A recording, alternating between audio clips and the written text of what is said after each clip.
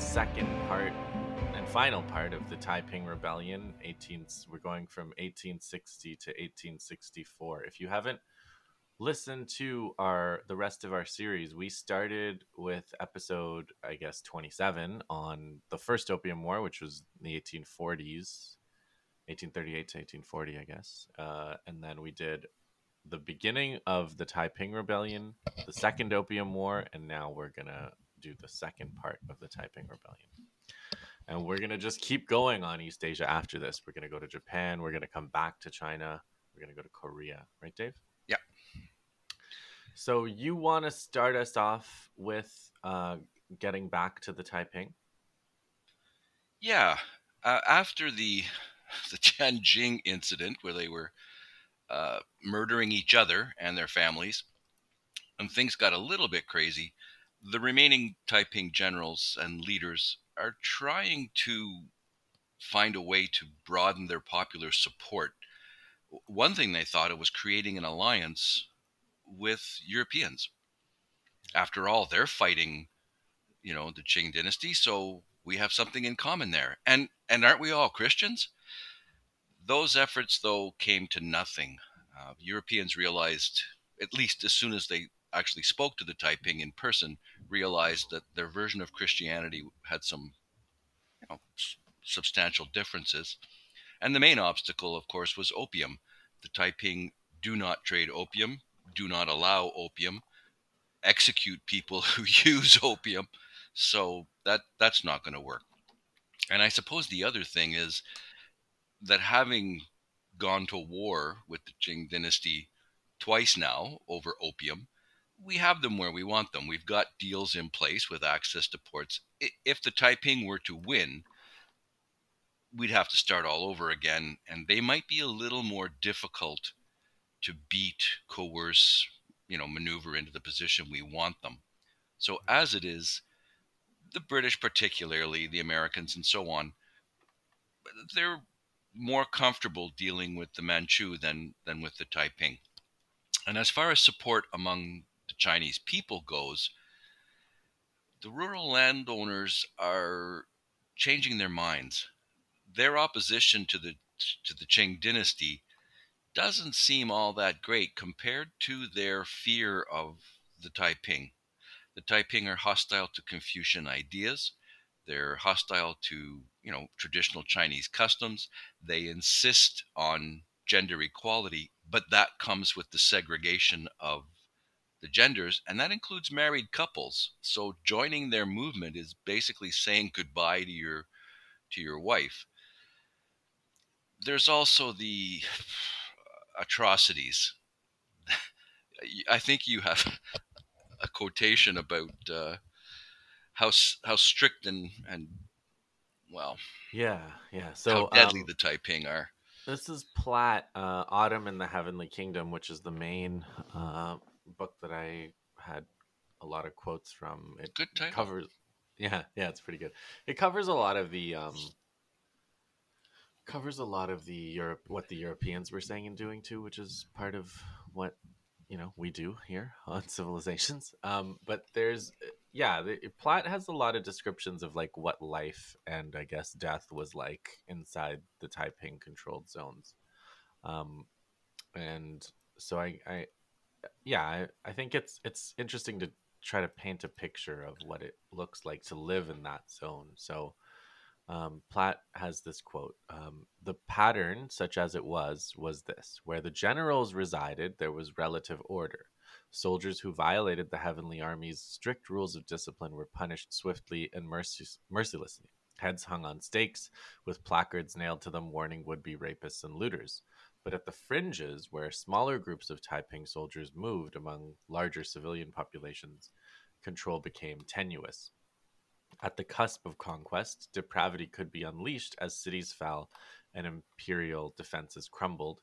The violence of the conquering Taiping and the defeated imperialists, he calls the Manchu imperialists, I call the British and French and Americans imperialists. So he means the defeated Manchu was often impossible to distinguish. But once control was established and there was no threat of Qing re-invasion, things became quiet. Taxes were collected, crops were grown, new officials were appointed, decrees were promulgated and sometimes rescinded. Hair grew long on top in the rebel fashion. Queues, i.e., ponytails, weren't cut off, a welcome convenience should the Qing reappear. Life Yeah, went on. I read about that as well. You have the fine tradition of brigands. So when social order breaks down, people take to the hills or Mhm. turn to banditry as their career choice. Yeah. And then operating on the fringes of these armies, there are opportunities for looting and all sorts of atrocities that will be blamed on one side or the other. And then deserters, defeated armies. Yeah, it's not always the Taiping. Yeah, and when it's anarchy like that, or when it's becomes chaotic like that, that's when you know that's when Well, you get all kinds of like massive casualties because societies basically collapse. yeah, the people end up suffering either way. Um, so you mentioned that the Taiping are against Confucianism, and there's some fascinating stuff in Platt about uh, kind of like the inevitability of Confucianism in a way. So let me just explain. So the Taiping, they're controlling a huge chunk of territory for almost a decade. So they have to figure out how to govern. So they build parallel institutions. So they start with 6 boards: finance, civil affairs, war, public works, rituals, and punishments. This somewhat parallels what the Qing government is doing. And then they institute an exam system. So, so here's a quote from Platt. The entire story of the Taiping Rebellion might be told from one perspective as the rage of a failed exam candidate writ large. But the rebel government in Nanjing nevertheless accepted that the existing examination system was an extremely effective mechanism for selecting loyal officials and that the educated of China looked forward to competing in it. And so, in the Taiping Heavenly Kingdom, as under the Qing, talent was determined by examination, only now based on the Bible, not the Confucian classics. Loyalist scholars living under Taiping conquest tended to scoff at the Christian content of the Taiping examinations. One scholar near Suzhou, who had to write on the topic paying tribute to the Heavenly Father, expressed bemusement that the Taiping meant something new by the Chinese character for heaven. Handing in his paper, he whispered to his examiner, "How can the heaven I wrote about today somehow be different from the heaven that used to be?" The examiner smiled silently and then ripped up the man's completed essay. um, so there are higher pass rates, meaning they're not as strict about who gets to pass the exam because they need bureaucrats more than the Qing do. But and here's the other thing: in 1854, it was all about the Bible, but by 1861, they had slowly reintroduced Confucian texts into the canon for the exams. I did not know that. Yeah, you can't. You just can't. You just can't get away from it. Okay, so it's interesting because the Qing general Zheng Guofan, who I'll tell you more about, he's a big player of the game Go. For listeners who have ever played Go, it's the kind of East Asian version of chess, and it involves a grid. And then there's one side with white stones and one side with black stones, and you just place your stones on the board. And what you're trying to do is you're trying to surround the other guy's stones, and he's trying to surround your stones. So it's this game of encirclement by the placement of your stones, and so Would yeah, it would be highly appropriate for European warfare in the 1700s. right, flanking maneuvers, Well, or cutting them off from their supplies, yeah, capturing their supply depots or a key city, yeah, maneuvering them away from their defensive position, be it a river or a ridge or a mountain or whatever. So, yeah, it's actually very appropriate until, of course, Napoleon, and then Napoleon didn't play Go. He played right. already gone, way behind you. got the Oh T-shirt. no, actually, you could argue that Napoleon would have been a good Go player too. Yeah, yeah, So I it think makes so. perfect sense. Um, so the so this is if you want to analyze this war in grand strategy terms, the Taiping strategy, as kind of set out by the two kings, I guess, Hong Rungan and Liu Xiucheng. Well, Uh, Hong Rengan is Hong Sushan's cousin, yeah. younger cousin, because he only joins the movement in 1859, but he immediately gets an awful lot of authority, probably because all of uh, Hong's previous friends, supporters, and Oh, key right. generals are dead because he killed them or they killed each other. Or so there's a vacuum at the top, and that's where Hong Rengan comes in. And then we know about Liu Right. Xiucheng. Um, so again, quoting Platt, their plan is to consolidate the fertile southern provinces, rebuild the heartland of the old Ming Empire, and then starve the dry Manchu domains of the north into extinction. So to do that, it's all about the Yangtze River, which the people I call are the imperialists are in control of, more or less. And there's a town called Anqing, which is kind of like the linchpin. So there's a lot of fighting over this town, Anqing. So, Does yeah, Platt mention access to the Europeans? yeah, oh yeah, we'll get a Okay, lot because the into that. Taiping really want to break through and trade with them. Yeah. So, for example, Liu Shucheng tries to get across the Yangtze River to defend Anqing from Zhang Guofan, the Qing general, and he sends a letter to the British consul asking him if they could let him get across. The British consul just is like, "Oh, cool, one of these letters in like Chinese writing," and he just keeps it. He doesn't deliver it. It's just yeah, unbelievable. So a little bit more about Zhang Guofan. So I think I mentioned him in the first Taiping episode. He's like a real like literary scholar type, and he really builds the army on Confucian principles. So it's like the officers recruit their soldiers who are accountable to them. The soldiers, the junior officers recruit the more junior soldiers, etc. There's family connections are key. It's interesting because there was a quote I read during the 1857 India episodes about a recruiting poster that they or pamphlet that they sent around, and they said something like, if it's your time to die, nobody can save you, and if it's not your time to die, there's nothing anyone can do to hurt you, and if you and that they were trying to say like you have to fight, like um, and it's interesting that around the same time, Zhang Guofan is using the same line. So he said, apparently, if it is not your time to die, then even if 10 million of the enemy surround you, they will not be able to kill you. If it is your time to die, even if you stay home and sit still, death will still find you. And I wonder, he might have maybe, it's possible that these things travel.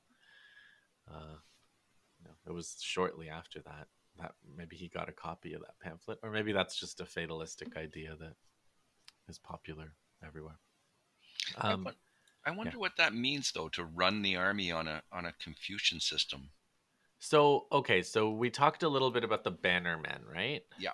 And the banners, and so they had like Mongol cavalry, the Manchu banners, and then militias. And the militias are just like they raise them during incidents and then they let them go. But what he's doing is he's uh he's he's basically saying like the Confucian idea is that the basis of everything is the relationship between fathers and sons. Yeah. So this is like an army that's gonna run on that idea. So it's all like top down, accountability, accountability to your father figure, whoever that is, and then the Okay. father figure is responsible for you, and they're responsible like in all ways. Like they have to make sure they're fed, they have to make sure they're So that's taken interesting care of. because what I read about the Jiang army, which was raised and at least partially funded by Zheng is that they were largely composed of irregulars. Well, He seems when to have in tapped into fear and yeah, resentment of the Taiping, uh, people who just hated the Taiping or feared them more than they did the Manchu. there's an interesting thing because he starts in his own province of Hunan, and he is able to do it there because he's well known there. And there are some limits early on to how and how fast he can grow the army because he's not, known outside of Hunan, and so trying to use the kind of patron client relationships of the region doesn't necessarily work if you're not the honcho in the region. Hmm. So he had some issues there. But yeah, I think there's also very much resentment, but also fear of not just of the Taiping, not necessarily that they're going to commit atrocities, because God knows Zhang Guofan and his army committed atrocities galore. Um, More of like in a very controlled way, right? Like he wasn't releasing them to massacre, but he would sort of execute everybody or whatever after taking Okay. a town that's disloyal. Um, Well, but this Xiang yeah, army actually had some success. They captured the city of Zhujiang from the Taiping and the rest of Shaanxi province. right. The bad news was that in 1860, that's when the Taiping defeated the Manchu army that had been besieging Nanjing since 53. They didn't eliminate it. The siege is still going on in a looser fashion, but it was a pretty major victory. And now the threat is that the Taiping will move on Shanghai. Right. Right. So, do you want to continue Sure, until 1861? sure. So the Shanghai is not only important to the Qing dynasty, it's important to the Europeans. They don't want the Taiping to take Shanghai. So when the Taiping army arrived to take Shanghai, they were repulsed by a combination of imperial troops, Qing dynasty troops, supported by a group of European officers, adventurers, under a really colorful fellow named Frederick Townsend Ward. Is he like the Last Samurai Chinese version? You're a lot closer than you know. we'll get we'll get to that. Ward was American. He was a sailor for the most part. He was only 29 years old, and his career before that is really quite colorful. So he's a sailor, he's promoted, he's thrown overboard by his own crew because they didn't like the fact that he gave them so many orders. Here's this young know it all who's ordering us all around. So they actually threw him overboard. He was briefly a mercenary. He served with Walker in Mexico. And you know who? Walker Texas Ranger? No, Oh. your favorite Walker. Oh, Walker from the Mexican-American War. Yeah. I I don't think he deserves an episode, but does anybody in the U.S. know who this guy is? I don't Walker was know. the man who would be king, American style. He was a mercenary who just wanted, I guess, war and adventure for their own sake, but he was trying to carve himself out a personal empire. So he actually invaded Mexico with mercenary troops, tried twice to overthrow the government of Nicaragua and make himself like president of or governor of the U.S. state of Nicaragua. Anyway, he has some colorful history, and he has obviously modern equivalents. The mercenaries of the 60s, 70s, 80s. There Silver still are. Corps. I think there's they go to Venice. They went to Venezuela like Oh last yes, year. that interesting adventure. That went well, didn't it? So, what Ward learned from Walker was how to recruit mercenaries. Ward also joined the French army and served in the Crimean War, which is just bizarre. There are some sources that say he was in Mexico again, this time serving with Juarez. I don't know about that. But he also was, as a sailor, in China 2 or 3 times, still in his 20s. So he learned about the opium trade with China, the Taiping, how things worked. And he just happened to be in Shanghai, and the Taiping were coming, and he offered to put together a group of Europeans who could, help defend the city. So he gathered a group of 100 mercenaries. Where would you find these guys? Well, most of them are deserters, particularly from the British Navy. Some are just adventurers, but they had one thing in common, and that's that they had modern weapons and they knew how to use them. So these are marksmen with superior weapons, and they made a difference far, far beyond their numbers. In fact, he attracted the attention of several scholars, I think, including Zhang Guofan, who financed him to raise even more. So he started a company of Western mercenaries. They were called the Shanghai Foreign Army Corps. Now, his little force had a couple of minor successes, but then they were given jobs just too much to handle, like attack a fortified town without artillery.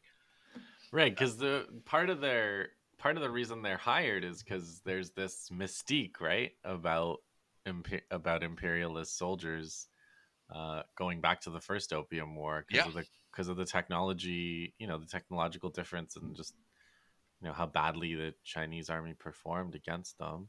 Oh, There yeah. are story there's a story in Platt where some Qing commander fighting the Taiping dressed his soldiers up as Europeans and pretended to speak European Barbarian.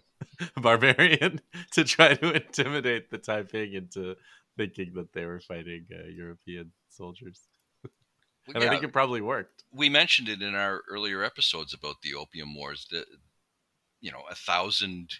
British soldiers going up against 20,000 Manchu bannermen, and the casualties are disproportionate to a ridiculous level. Yeah. So yes, yeah, I think so too. Same deal. But Ward's little force was simply asked to do too much. He had to recruit more men to replace losses, and of course, by losses, not only killed and wounded, but desertions and death by drunkenness. Apparently, most of his men were drunk pretty much all the time.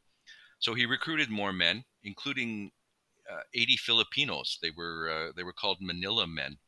He bought some artillery with money from his Chinese backers, and his second assault on this town he was asked to capture was successful.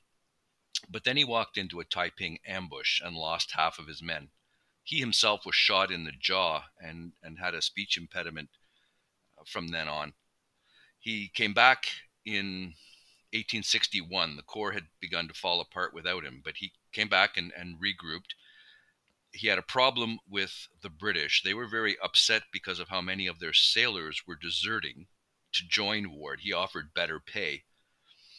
So, wanting to remain neutral in the war and yet ticked off at Ward, they were thinking in terms of arresting him. So Ward had an interesting way of getting out of this problem. He became a Chinese subject. He swore fealty to the emperor and became Chinese. So now they can't arrest him. In May of 1861, he was back in front of the town of Qingpu and failed again. And this is one thing I really find interesting about Ward. He just does not seem to be, you know, depressed or despondent after repeated failures. He just gets up and tries again. Which is not at all like Zhang Guofan in the sense that Zhang Guofan tried to commit suicide, 3 or 4 times over Oh, really? lost battles, and he tried to walk into the river, and his men had to grab him and pull him out and stuff. And yeah, he's a you know yeah, we talked a lot about Lord Elgin last time.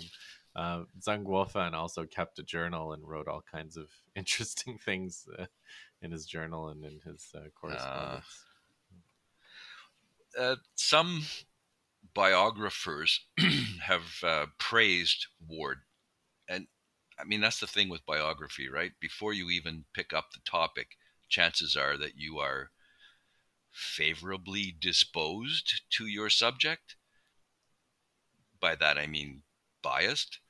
So sometimes with biographies, it's hard to find a balanced one. Why would you write a biography of someone you dislike or have no respect for? So I tried to find some fair treatment of Ward that wasn't over the top. I found one by Richard J. Smith. He said that Ward's troops were repeatedly sent into the field without adequate preparation. His poorly trained and ill disciplined contingent stood virtually no chance of success against Liu Zhusheng's seasoned troops. These are Taiping troops. Sometimes drunk and always disorderly, the Foreign Arms Corps depended primarily on the element of surprise and the superiority of Western weapons to obtain victory. And I think Ward got it. He knew what his advantages and disadvantages were. So he came up with a new scheme, pitched it to his Chinese backers, and they said, go ahead. So he reformed the Corps and tried to rely primarily on local Chinese troops rather than these drunken, disorderly foreigners. The idea was to train these Chinese soldiers in Western weaponry, marksmanship, tactics, the use of artillery, and it worked. There was an imperial officer attached to him, Li Hongshang, who was ordered to cooperate with Ward, but also to watch him. And Ward benefited from this change in the mood of the Chinese peasantry. Previously, they had been completely uninterested in fighting for the Qing dynasty. But now, with the Taiping on their door, they're willing to fight to defend themselves.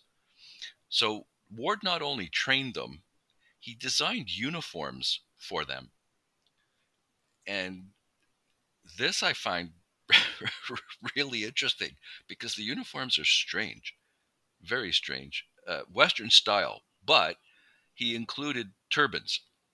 I guess he had seen Yeah, Indian that's sepoys. probably that probably shows that it's like a real symbol of we're the foreign, We're the British foreign devils. troops. Yeah, Because yeah. yeah, a lot of the troops, I guess, come from Punjab, Sikh. So at first, his soldiers were apparently distressed by their uniforms, and they suffered a lot of mockery.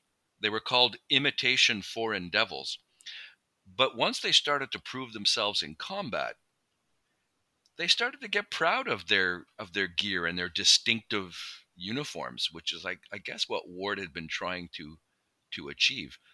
I don't know if he was doing what you're saying and making them look Western, but it certainly worked that way. And it did scare the Taiping. So by January of 62, Ward had about 1,000 men. Pretty small force considering that the Taiping faithful king had 120,000 soldiers in his attempt to cut off and capture Shanghai. So Ward attacked the city of Guangfulin, which was defended by 20,000 Taiping. But the unusual tactics and the strange uniforms did their work. Ward was very aggressive and kept attacking, and he drove them from the city and then captured a couple of other towns. Of course, he kept getting wounded, which slowed down his campaign. In one fight, he was wounded 5 times, including losing a finger to a musket ball. So he was not hiding in the back, that's for sure.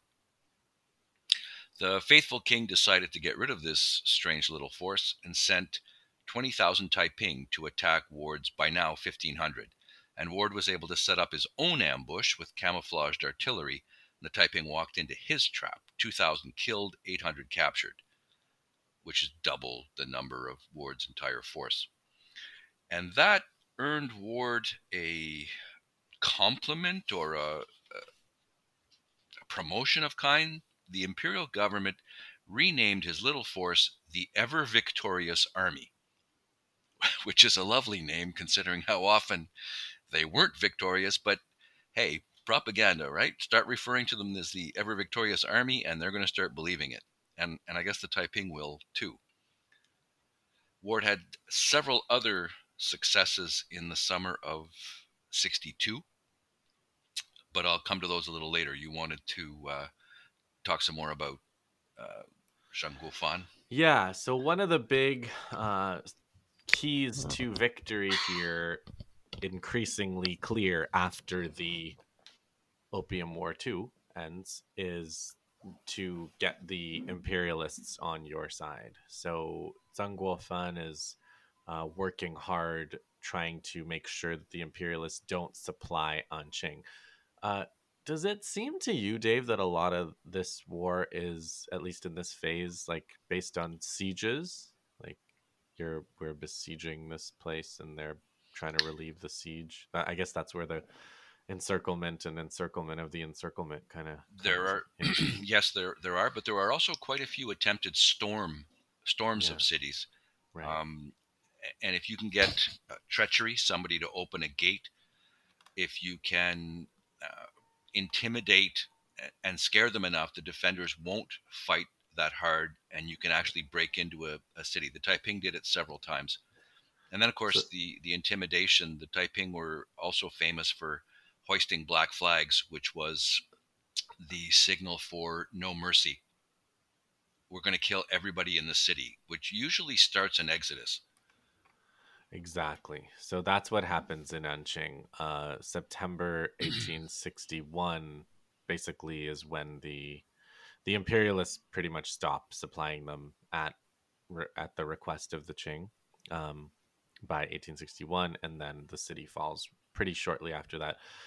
It's one of those, horrific starvation siege situations. So by the time it falls, every rat has been eaten already. Cannibalism has advanced, and Zhang Guofan basically kills all the survivors when the city is taken. So again, like this is the most devastating civil war in history for a reason, right? This is the kind of thing.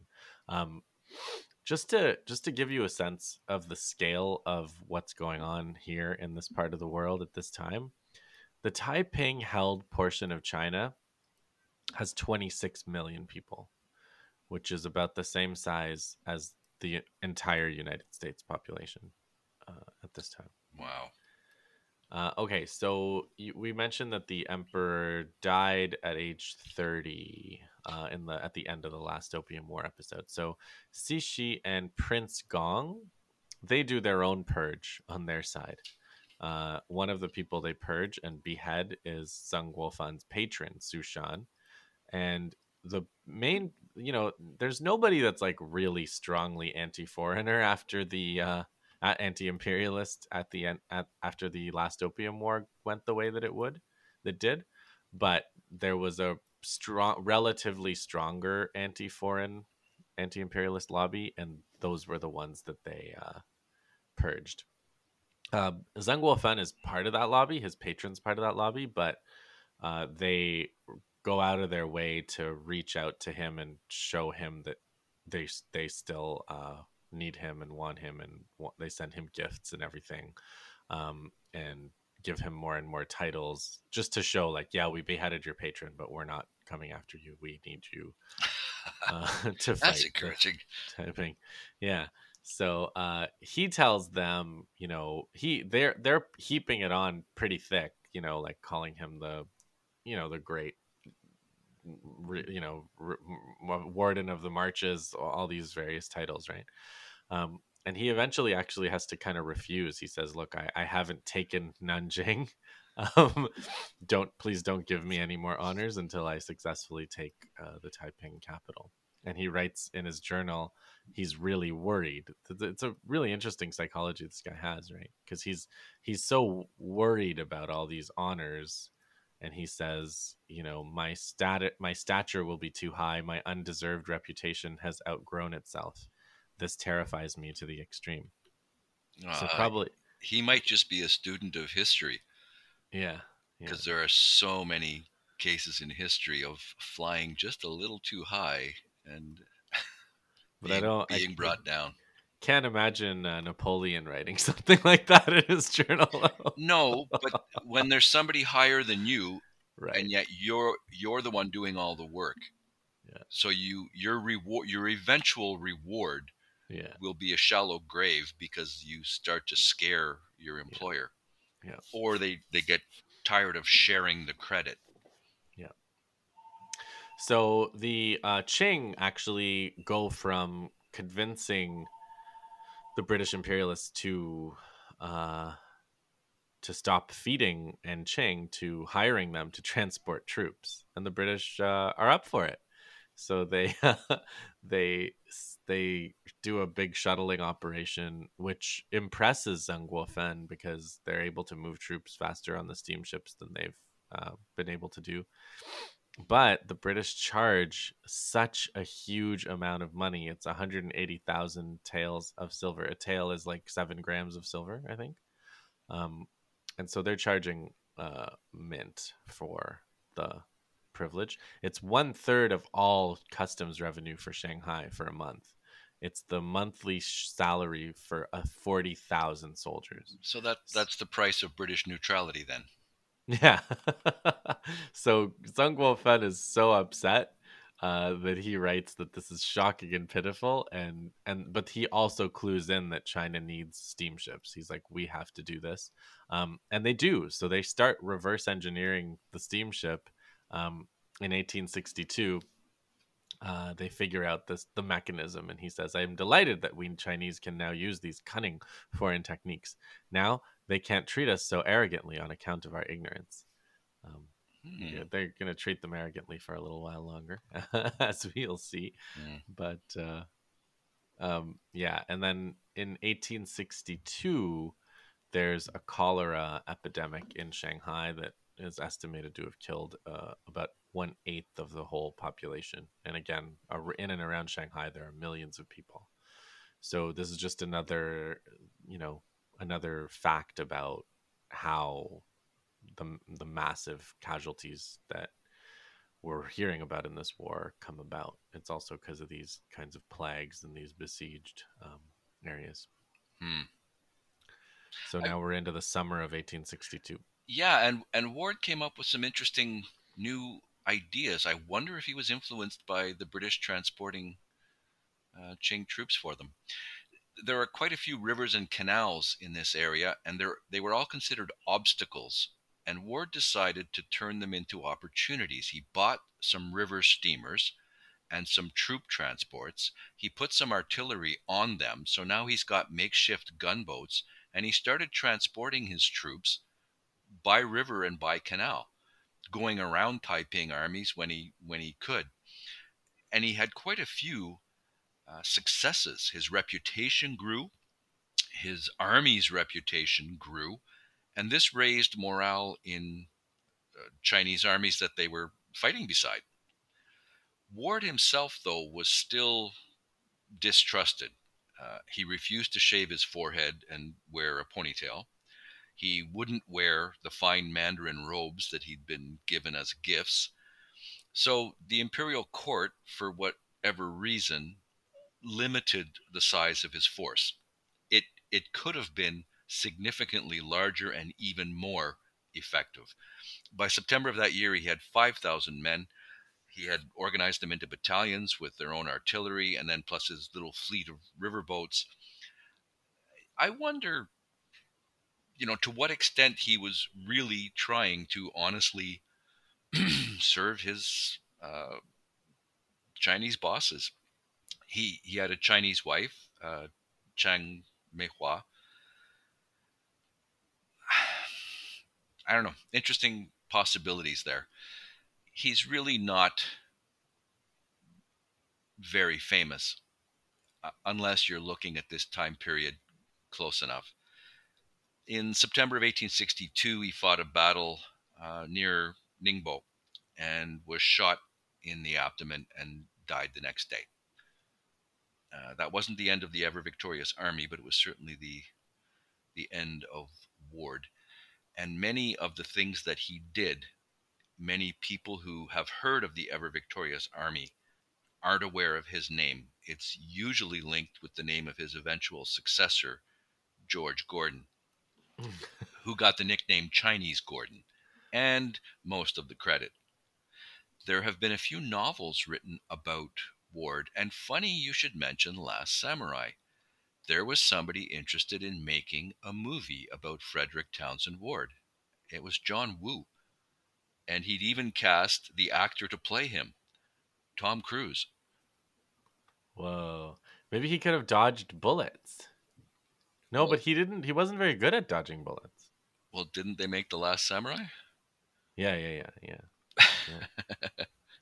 So about Frederick Townsend Ward, the American minister in China, Burlingham, he said about him, he taught the Chinese their strength and laid the foundations of the only force with which their government can hope to defeat the rebellion. So when they take Ningbo, they shell it with 6 gunships. They shell it all day. They take a break at 2 o'clock so that Captain Du could enjoy his dinner. Um, the Hong Kong China Mail writes that this pirate army, which goes to from Britain to help the Qing, um, did more damage than the rebels did in the whole 5 months that they had possession of Ningbo. And the New York Times, now that the imperialists, specifically the British, are in are in there fighting on behalf of the regime against the Taiping, the New York Times is worried about this. So the New York Times says, the English are holding up the Manchus now. Quote, will they do it for nothing? No. They will ere long. They will ere long become the virtual rulers of the empire. And the problem the New York Times has with this is, should not the United States have something to say too in control of these questions, in which they have such tremendous interests at stake? So we're already getting that like carve up the world kind of mentality about Mm. China, which is going to get worse and worse. Um, so there's one of the complaints that the English have about all these different characters, including Gordon, etc., um, is uh, is that these guys are just running around not taking orders from back in England. And specifically, there's a quote in the English press about one of the Admiral Hope, who shelled Ningbo and so on. Um, and they said, the chronic Indian disobedience of English orders, has extended to China. Um, the the flotilla, this fleet that's sent to help the Qing against the Taiping, they're referred to as the Anglo-Chinese flotilla on an official basis. Um, colloquially, they're actually called the Vampire Fleet. Oh, wow. So Oh, wow. you were telling me about his successor, about Ward's successor. Yeah, his immediate successor was an American, H.A. Bergevin, who is described as an unsavory character. The Chinese didn't trust him. He was especially greedy, well, not surprising in a mercenary, but he was also a racist and didn't hire his feelings. Uh, didn't hide his feelings. I beg your pardon. So, so Li Hongshang, who'd been keeping an eye on Ward, and he was the governor of Jiangsu, he asked for a British officer to command the force. And they found George Gordon. So this fellow was born in 1833, fourth generation army, so his career was laid out for him. His father was a general. He had a combative streak and apparently a tendency to disregard authority. and the rules if he felt they were stupid or unjust. He graduated 2 years late because of this habit. His teachers held him back to punish him. And like many of the characters we've talked about in the 19th century, very religious, not one particular denomination. He seems to have cherry picked from several different um, Protestant religions and was really badly scarred by, I believe, the death of his sister. She died of disease, which he took as a sign that, God had abandoned him and so on. He got into the Crimean War. Apparently, he had a death wish. He just wanted to die gloriously in battle. They sent him to Corfu, which was miles away from any fighting, and he just kept writing letters over and over and over to get himself a combat posting, and they finally gave up and sent him to the Crimea, where he made friends with your favorite, Garnet Wolseley. Garnet Wolseley. There he Same, is. the same guys all the time. So Gordon tried very hard to get himself killed. He took dangerous jobs, was wounded by a Russian sniper. Apparently, they describe him as charismatic and brave. And of course, all of his superior officers disliked him for not following orders and thinking he was better. So when the Crimean War died down, he volunteered to go to China.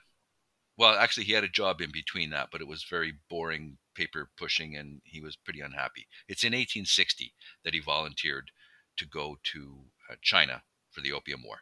He really didn't get there in time to see any big action, uh, but he was around for the burning of the Summer Palace and the occupation of Beijing. Yes, I think I had a quote from him at the last episode where he Yeah. was talking about Well, he the. agreed that a reprisal was justified, but he called burning the palace vandal like. And he Yeah, wrote, he said, "I can't believe the beauty of the things we've been destroying." Or something. yeah, he wrote home saying it made one's heart sore. At, Which I guess is some evidence that he had heart. So there's well, that. so did Elgin. Yeah, he sure did. Yeah. Tortured soul. Mm. At first, Gordon was sympathetic to the Taipings. He seemed to have believed that, as they were Christian, Britain should work with them. But then he saw some of the atrocities they'd committed and changed his mind. Again, I think his heart was sore. So he served with the British force to defend Shanghai from the Taiping and must have attracted some attention from the Chinese organizers of the ever victorious army, who were really dissatisfied with Burgoyne and promoted Gordon into his place. And Li Hongshang took over the job of monitoring Gordon and came to the conclusion that Gordon had several interesting characteristics. He was honest. He didn't steal his men's pay. So when you mention that, it sounds like everybody else did. Well, yeah, you remember again going back to that 1857 episode, right? Yeah. That was a major grievance of the sepoys Mhm. when they rose up in India.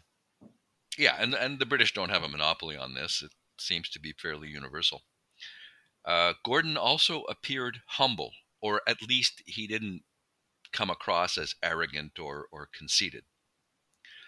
He was demanding, though. He was constantly demanding money for his men, for the men's equipment, and apparently he had a temper. Some of the mandarins were irritated by his constant demands for money, and they had a solution. They said, just let your men loot. And Gordon said, no, that's not the way, you know, he was already thinking hearts and minds. How do we win over people in areas that the Taiping control? It's certainly not going to be by going in and, raping, killing, and looting. Um, Gordon gets a lot of credit for the ever victorious army's innovations and their victories. I saw on his wiki page, he gets credit for the naval force and the uniforms, which were both Ward's ideas. I have a biography of Gordon. I hadn't read it in a long time. It's from 1960. Martyr or Misfit is the title. You seem to fit right into me. Yeah, it's not a bad title. Just it's a little bit, you know, a little bit dated and a little bit Sure. building up the hero. Uh, Gordon was pretty. He was appalled actually by Chinese tactics when he took command. He was most disgusted by the willingness of Chinese officers to take massive losses in these, huge frontal Right. attacks, these human wave attacks. So maybe he could have played go. He said, "No, look, let's outflank them and not surround them. If you surround the Taiping, they will fight to the death because they know you're not taking prisoners. So leave them a line of retreat, leave them an opening, and then when we Well, pressure them, that's Sun Tzu right there. I mean, yeah, that's one of the tenets of yeah, their whole strategic framework. yeah. So he said, stop attacking them head on, stop cutting off their retreat, and we can push them out of places. And it seems to have worked. And then he did weird things like treating prisoners of war kindly. He even recruited some former Taiping into the ever victorious army. And then he discovered firsthand how unpopular the Taiping were in some of the territories that they had occupied. As the Taiping retreated, the peasants would come out of their homes to hack down fleeing soldiers and murder their oppressors. Burgevine, the former ever victorious army commander, was out of a job. So he joined the Taiping and tried to set up Oh, a wow. foreign force for them. It didn't work out. He was defeated by Gordon. He was captured and expelled from China. That was his only punishment. I don't know if that was to avoid annoying the Americans. Extraterritoriality, I guess. Well, I think he was stretching it by joining the Taiping. So Gordon was imposing harsh discipline on his own troops. It didn't always work, right? Many of them were mercenaries. They still wanted plunder, and unsupervised, they'd be murdering and raping within minutes. He had several of his own soldiers shot. And like Ward, there was no question about his courage. He led from the front, and for some reason I cannot discover, other than his death wish, he refused to carry a gun or a sword. So he went into battle armed with a cane. Unlike Ward, he didn't get wounded. He just seemed immune to bullets, which of course made his troops believe that he was protected by supernatural forces. So it just, the legend just grew. These characters were all over the place by this point. So there are French riflemen in Ningbo. Hmm.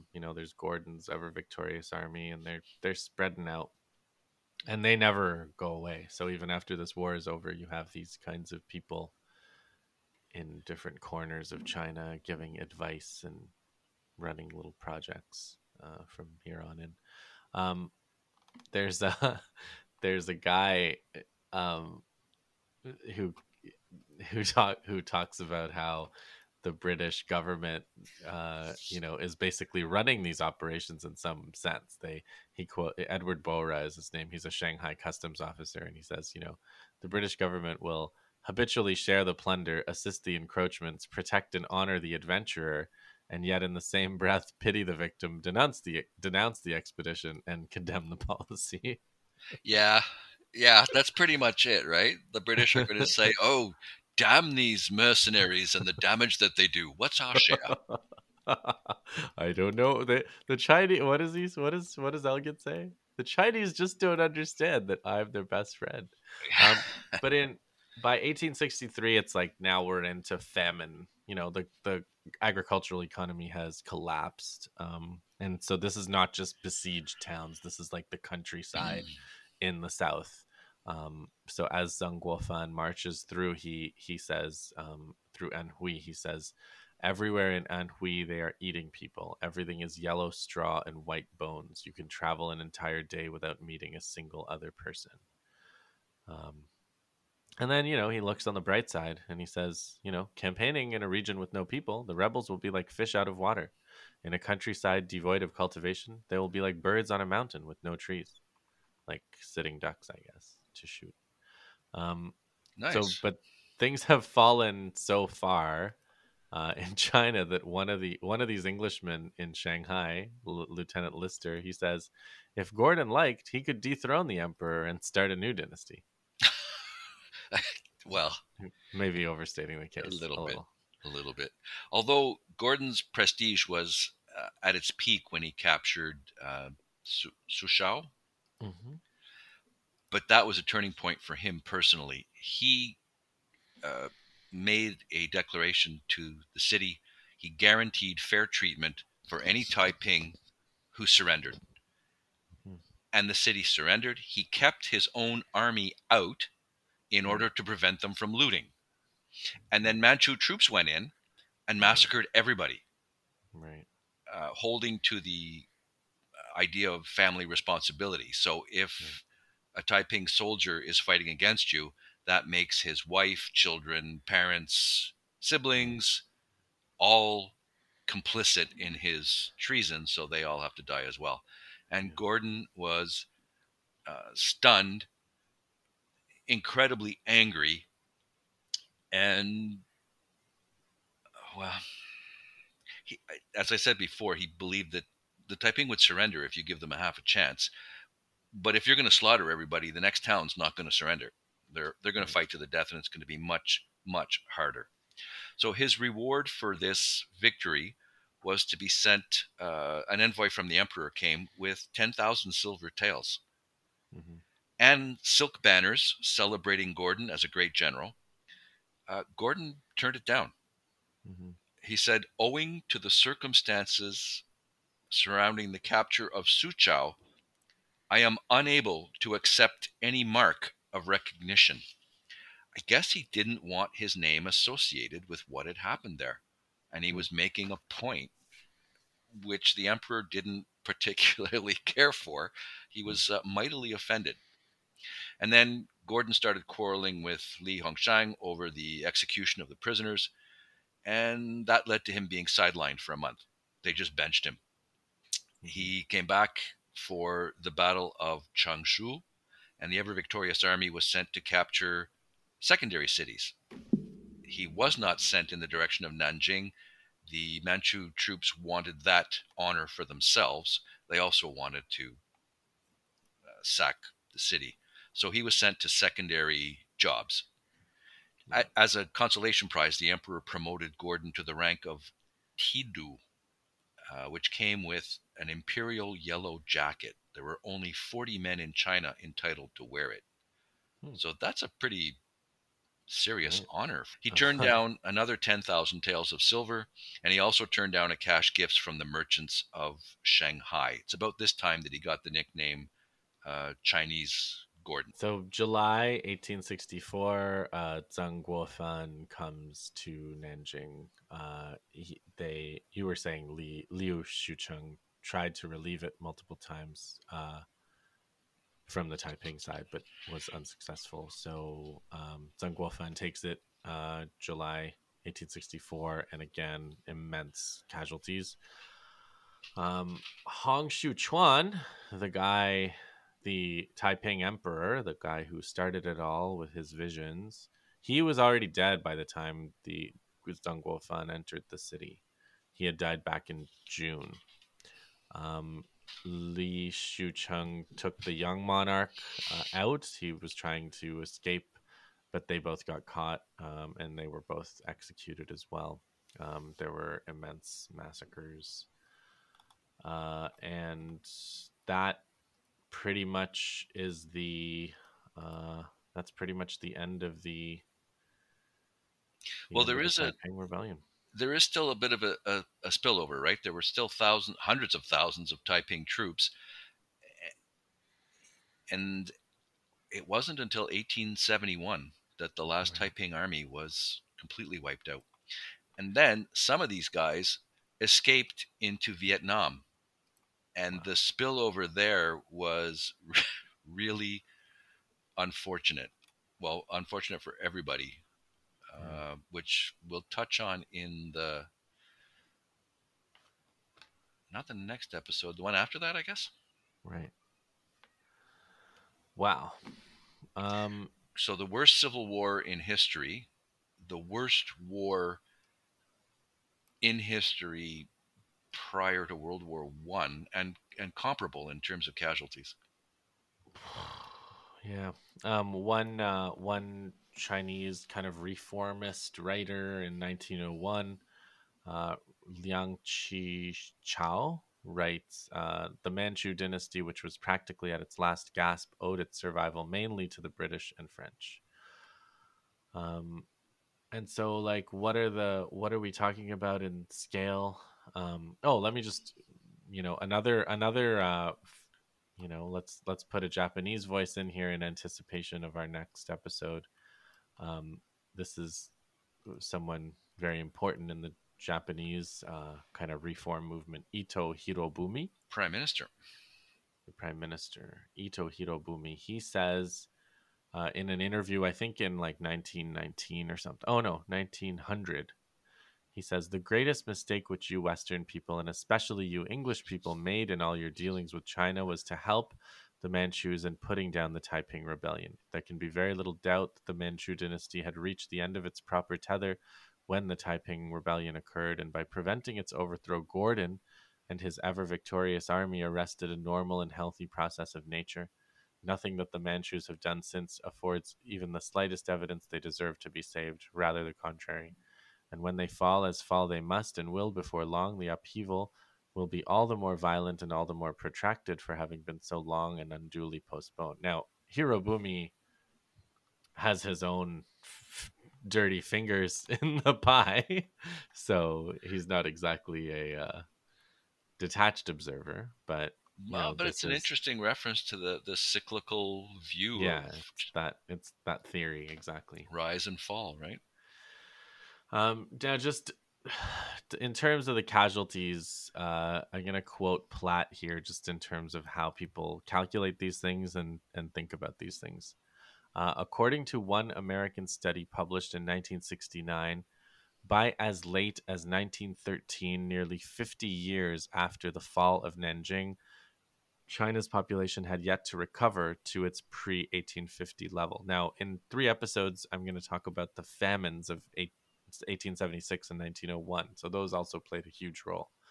But, none of these things are unrelated from any of the other things, meaning the famines also uh, are caused in some part by the destruction of this rebellion, which was caused in some part by the Opium Wars and the encroachment of imperialism. So, getting back to Platt, a more recent study by a team of scholars in China, published in 1999, estimated that the five hardest hit provinces, Jiangxi, Hubei, Anhui, Zhejiang, and Jiangsu, together suffered a population loss of some 87 million people between 1851 and 1864. 57 million of them dead from the war, the rest never born due to depressed birth rates.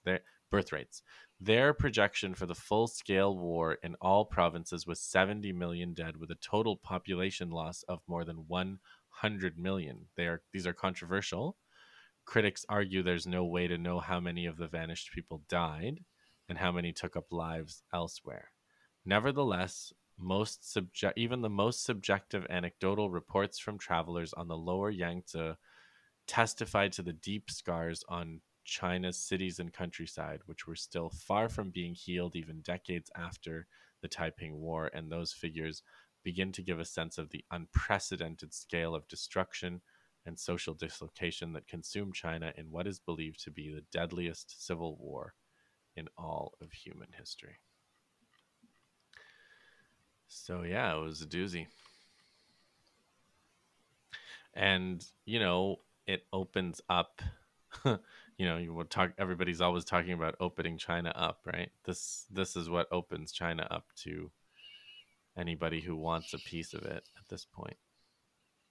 There's almost no capacity to defend its sovereignty left. So where to now, Dave? Japan. So they are watching all this with a lot of interest, I take it.